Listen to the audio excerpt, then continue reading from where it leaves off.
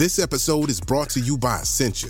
A better you starts with better hydration. Essentia is on a mission to inspire people to do what matters most. Their proprietary ionization process transforms water from any source into ionized alkaline water, providing water that's 99.9% pure with a pH of 9.5 or higher.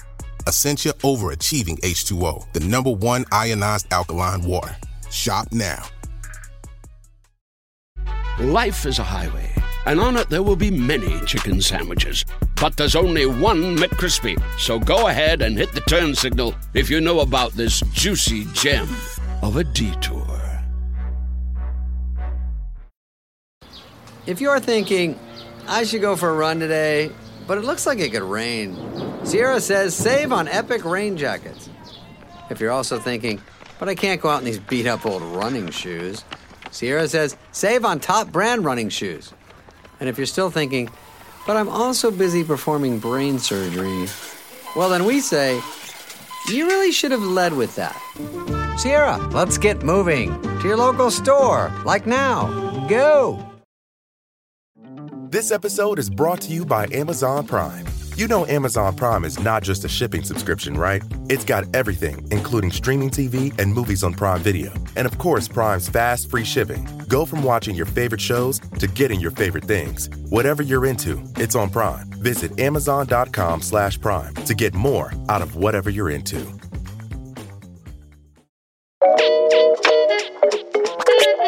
Hello, and welcome to Instant Genius, a bite-sized masterclass in podcast form. I'm Jason Goodyear, commissioning editor at BBC Science Focus magazine. Many of us will have experienced a ringing or whining noise in our ears at some point, perhaps after going to a concert or working a long shift in a loud environment. But for some, the ringing sound never stops. These people have something known as tinnitus. In this episode, we catch up with Dr. Lucy Hanscom, a lecturer in audiology at University College London's Ear Institute. She tells us what's going on when we hear these mysterious sounds, the impact they can have on our lives, and what we can do to lessen their effect. So today we're talking about tinnitus. So a lot of people might have heard of this as a ringing in their ears, a sound in their ears. But what exactly is tinnitus? What's the scientific definition? Tinnitus is really a descriptive word. It comes from a Latin word, tinere, which means to ring, but actually is not only ringing, and it's a little bit misleading. Sometimes the description of tinnitus you see is ringing in the ears, and some people tell me, well, I haven't got tinnitus because mine isn't ringing. But it can be all sorts of different sounds. It can be humming, buzzing, whistling, crackling. There are many, many different descriptions that people have for their tinnitus. Sometimes it's heard in the ears. Sometimes it might be heard in one ear and not the other. And sometimes people describe it as coming from the middle of the head. So ringing in the ears is only really part of the definition. So I think before we really get into the meat of this topic, I think we should talk about the structure of the ear and how human hearing works. So could you break that down for me, please? Yeah, so there are basically three sections to the human ear. There's the outer ear, which consists of the bit you can see, the pinna on the sides of the head, and then the ear canal. The ear canal is where you sometimes get wax building up. Then at the bottom of the ear canal, you've got your eardrum, which is sort of stretched across the bottom of the ear canal, a bit like the skin of a drum.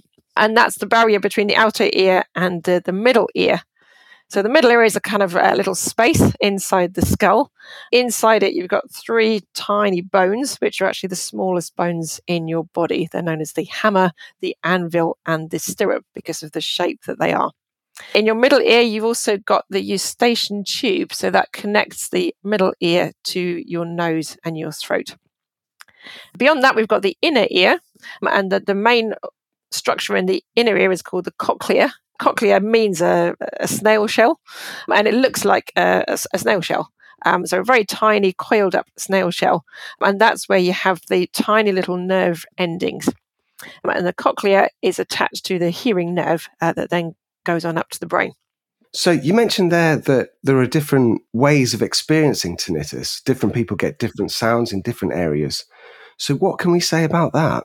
Well, we don't really have a very good explanation for why some people hear certain sounds and other people hear others.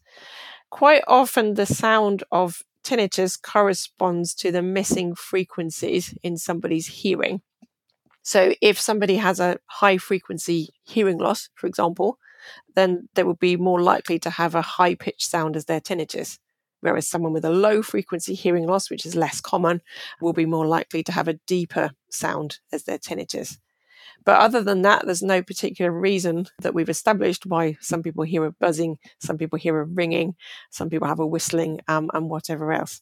Yeah, so as I've said to you earlier before we started, I actually have tinnitus.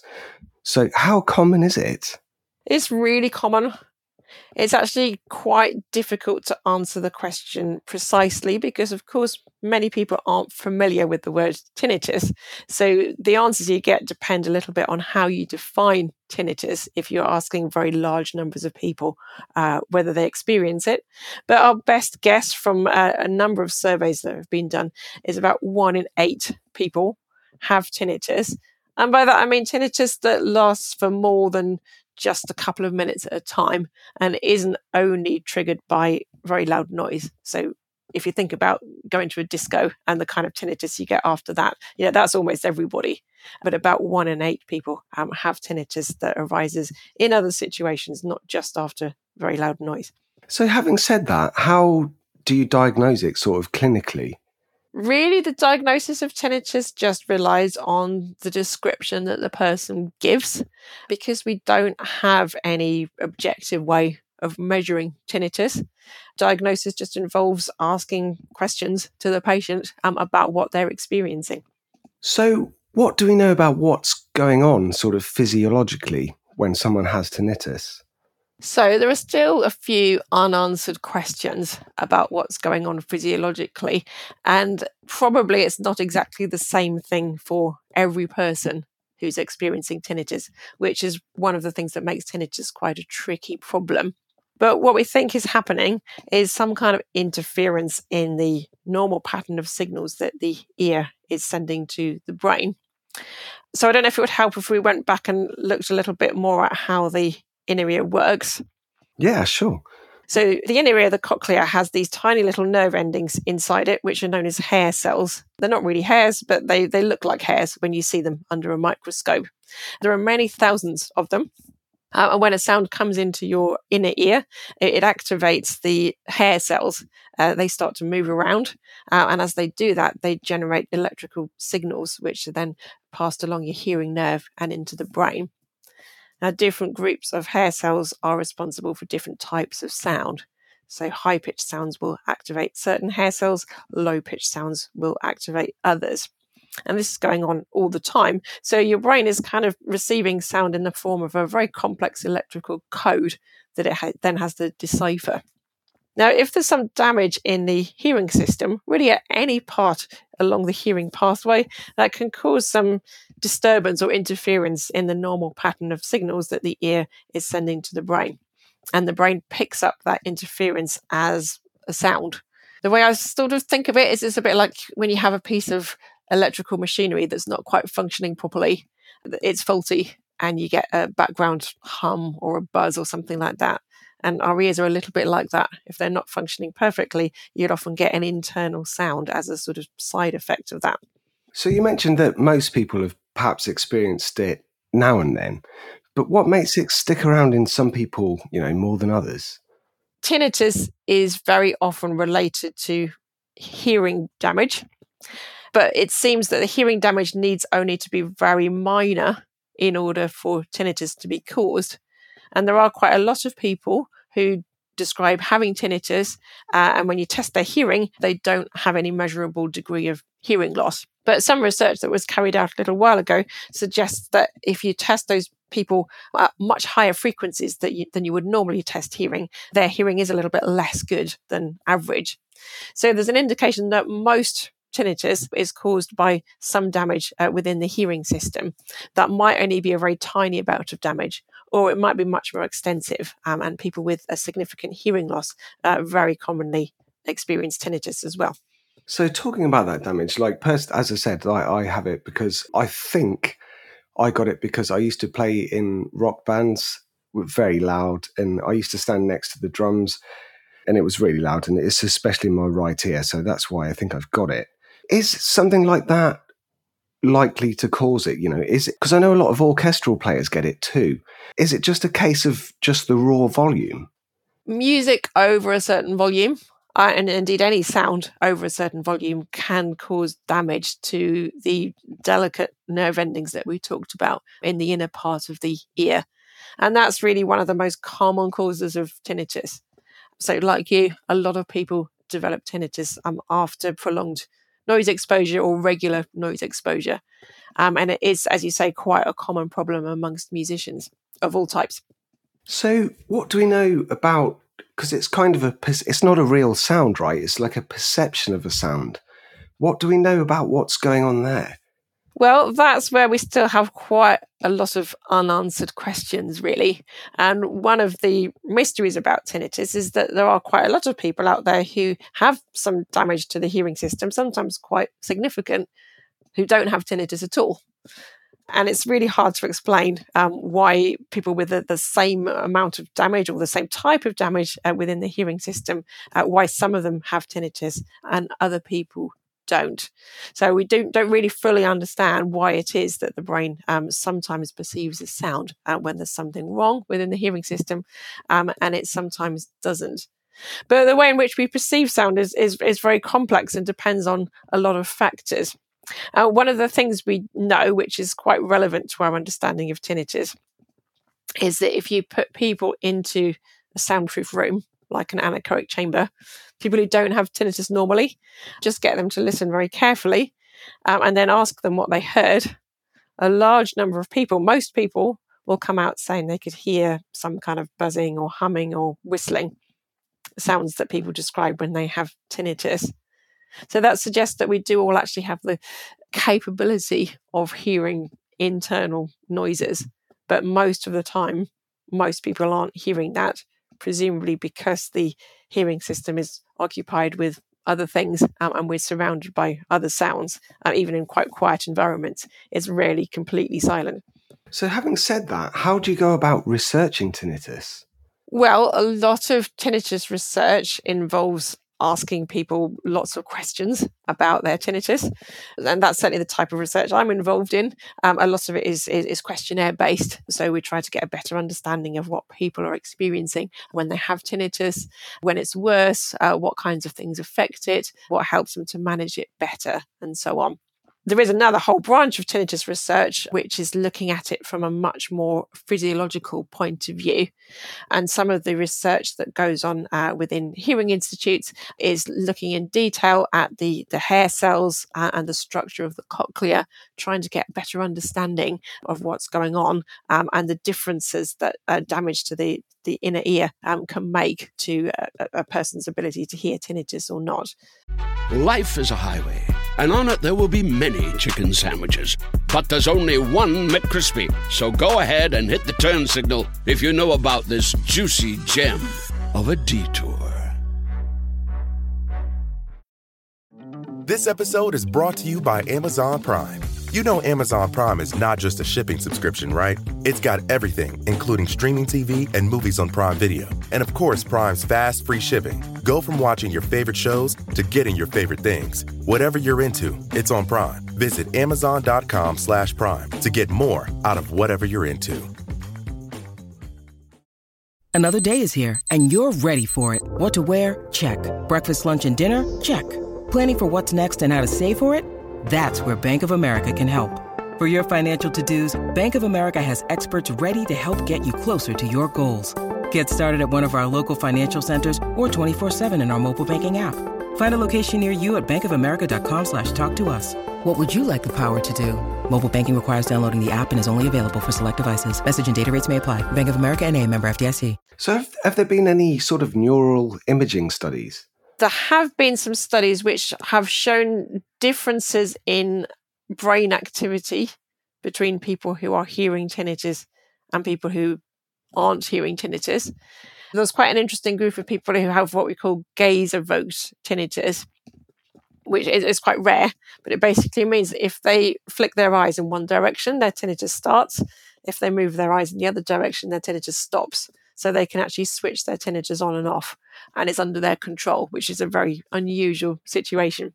So obviously researchers like those people, and they can put them into brain scanners and get them to turn their tinnitus on and off, and then see different patterns in brain activity depending on whether the tinnitus is present or absent. So you mentioned earlier musicians, in my own experience of sort of teenage exuberance or something. Who's most at risk of developing it? I'm thinking about genetic risk factors and things like that.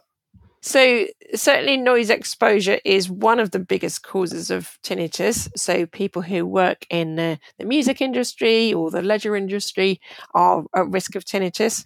Similarly, people working in kind of heavy industry, but that seems to be a bit less of a problem now because there's much more regulation over ear protection. So it was longer ago, it was more people who worked in mining and in factories and that kind of thing. But there are much stricter rules now about protecting your ears. But not everybody who has tinnitus had noise exposure. So many people develop tinnitus when they haven't been exposed to very much noise at all. It can be related to any type of hearing loss at all, including hearing loss which is related to aging, which is the most common type of hearing loss, and affects most of us by the time we get to about 70 years old. So can hearing impaired people experience tinnitus? Oh yes, very much so. It's very common amongst people with hearing impairment. Yeah. So I think recently you mentioned there, we've mentioned music, we've mentioned, perhaps somebody who's working in heavy industry. More and more now, lots of us are listening to music or other things on headphones. How worried should we be about that when we're using headphones? I tend to say to people there's nothing evil about headphones per se, but we need to be aware of the volume and we need to be aware of the duration of exposure. So it's an equation, really. You can tolerate fairly loud sound for short periods of time without it doing too much damage. You can tolerate moderate levels of sound for longer periods of time. What we need to be careful of is having headphones turned up loud for quite long periods of time.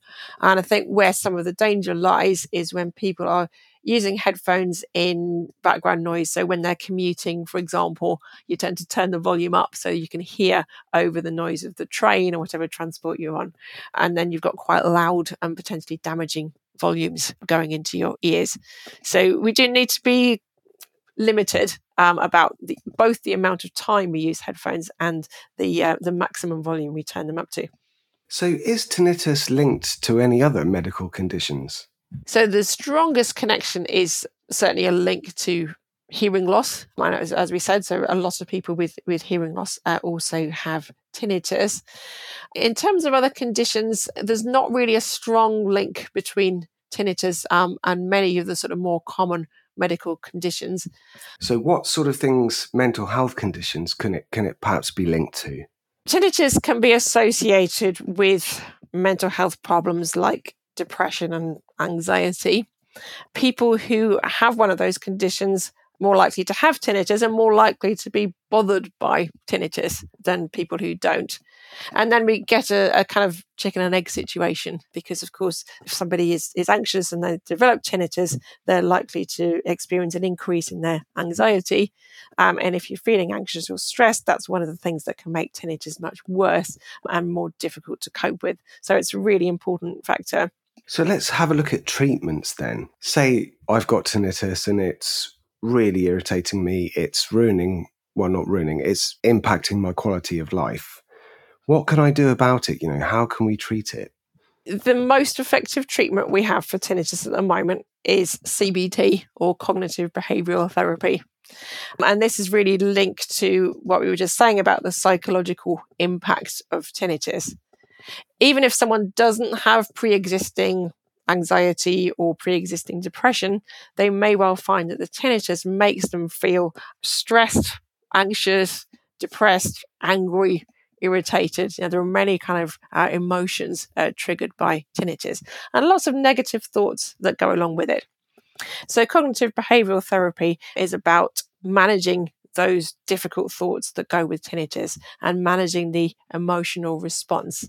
People don't get rid of their tinnitus through using CBT, but they do find that it becomes a lot less distressing and a lot easier to live with.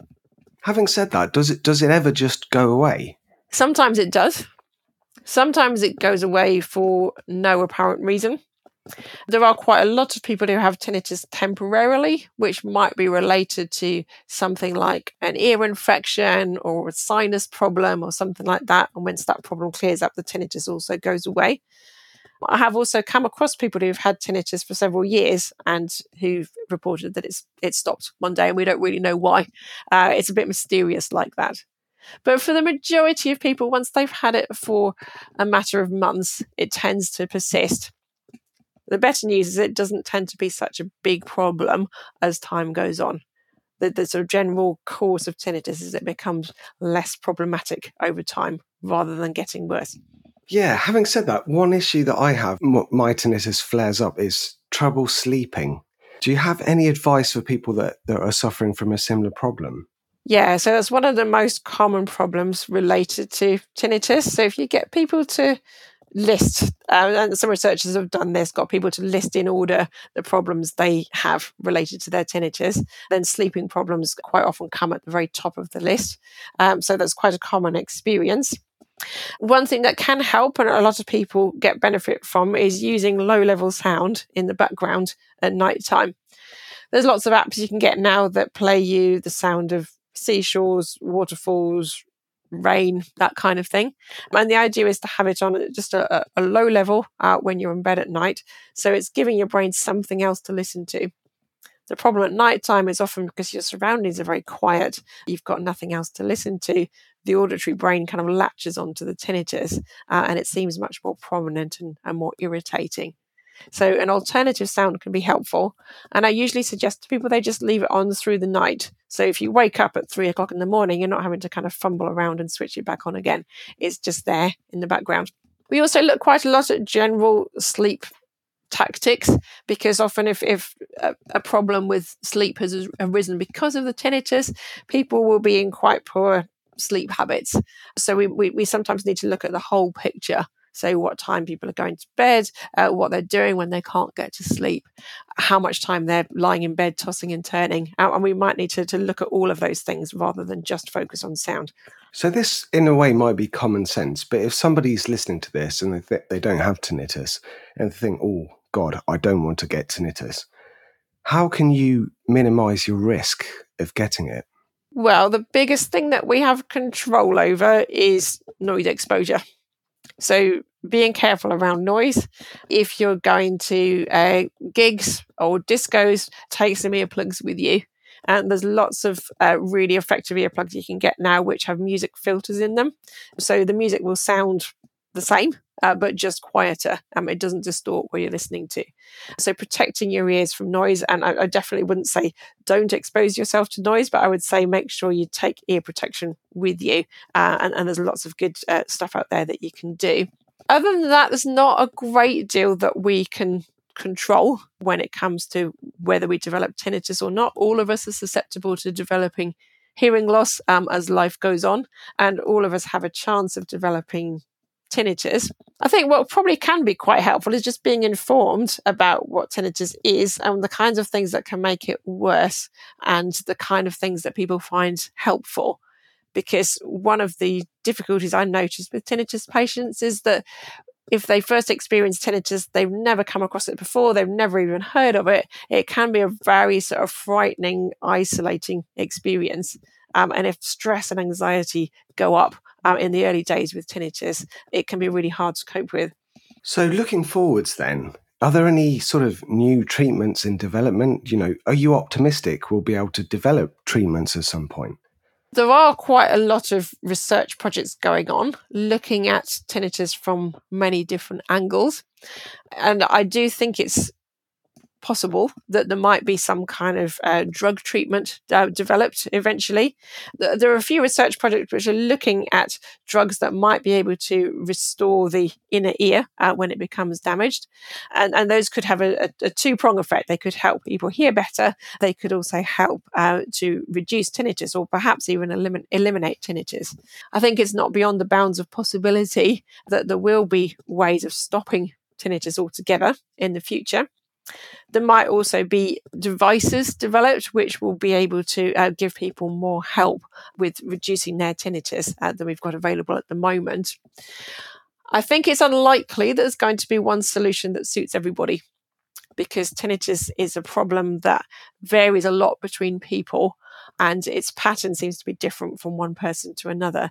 So I think what's very unlikely is that there will be one single solution that's recommended to everybody who has tinnitus and that works for everybody. Often dealing with stress can be a really important key to helping people manage tinnitus better. And that might be through looking at things like relaxation exercises. And it might be also to do with looking at the sources of stress in your life and seeing what you can reduce or what you can do differently. It's a really big factor. And even people who aren't bothered by tinnitus normally will say that when they're stressed, the tinnitus gets worse and bothers them more. So I think that's really important and something that anybody with tinnitus can do is have a look at their stressors and see if there's anything they can do about those. There have been some groups run with people who have tinnitus, teaching them the principles of mindful meditation. And the results of that have been pretty positive. So again, like CBT, it doesn't take tinnitus away. People are still able to hear it, but they feel better equipped to live with it. They feel that they pay less attention to it, and it's easier just to put it in the background. Thank you for listening to this episode of Instant Genius, brought to you from the team behind BBC Science Focus. That was audiologist Dr. Lucy Hanscom. The current issue of BBC Science Focus magazine is out now. Pick up a copy wherever you buy your favourite magazines or download us on your preferred app store. You can also find us online at sciencefocus.com.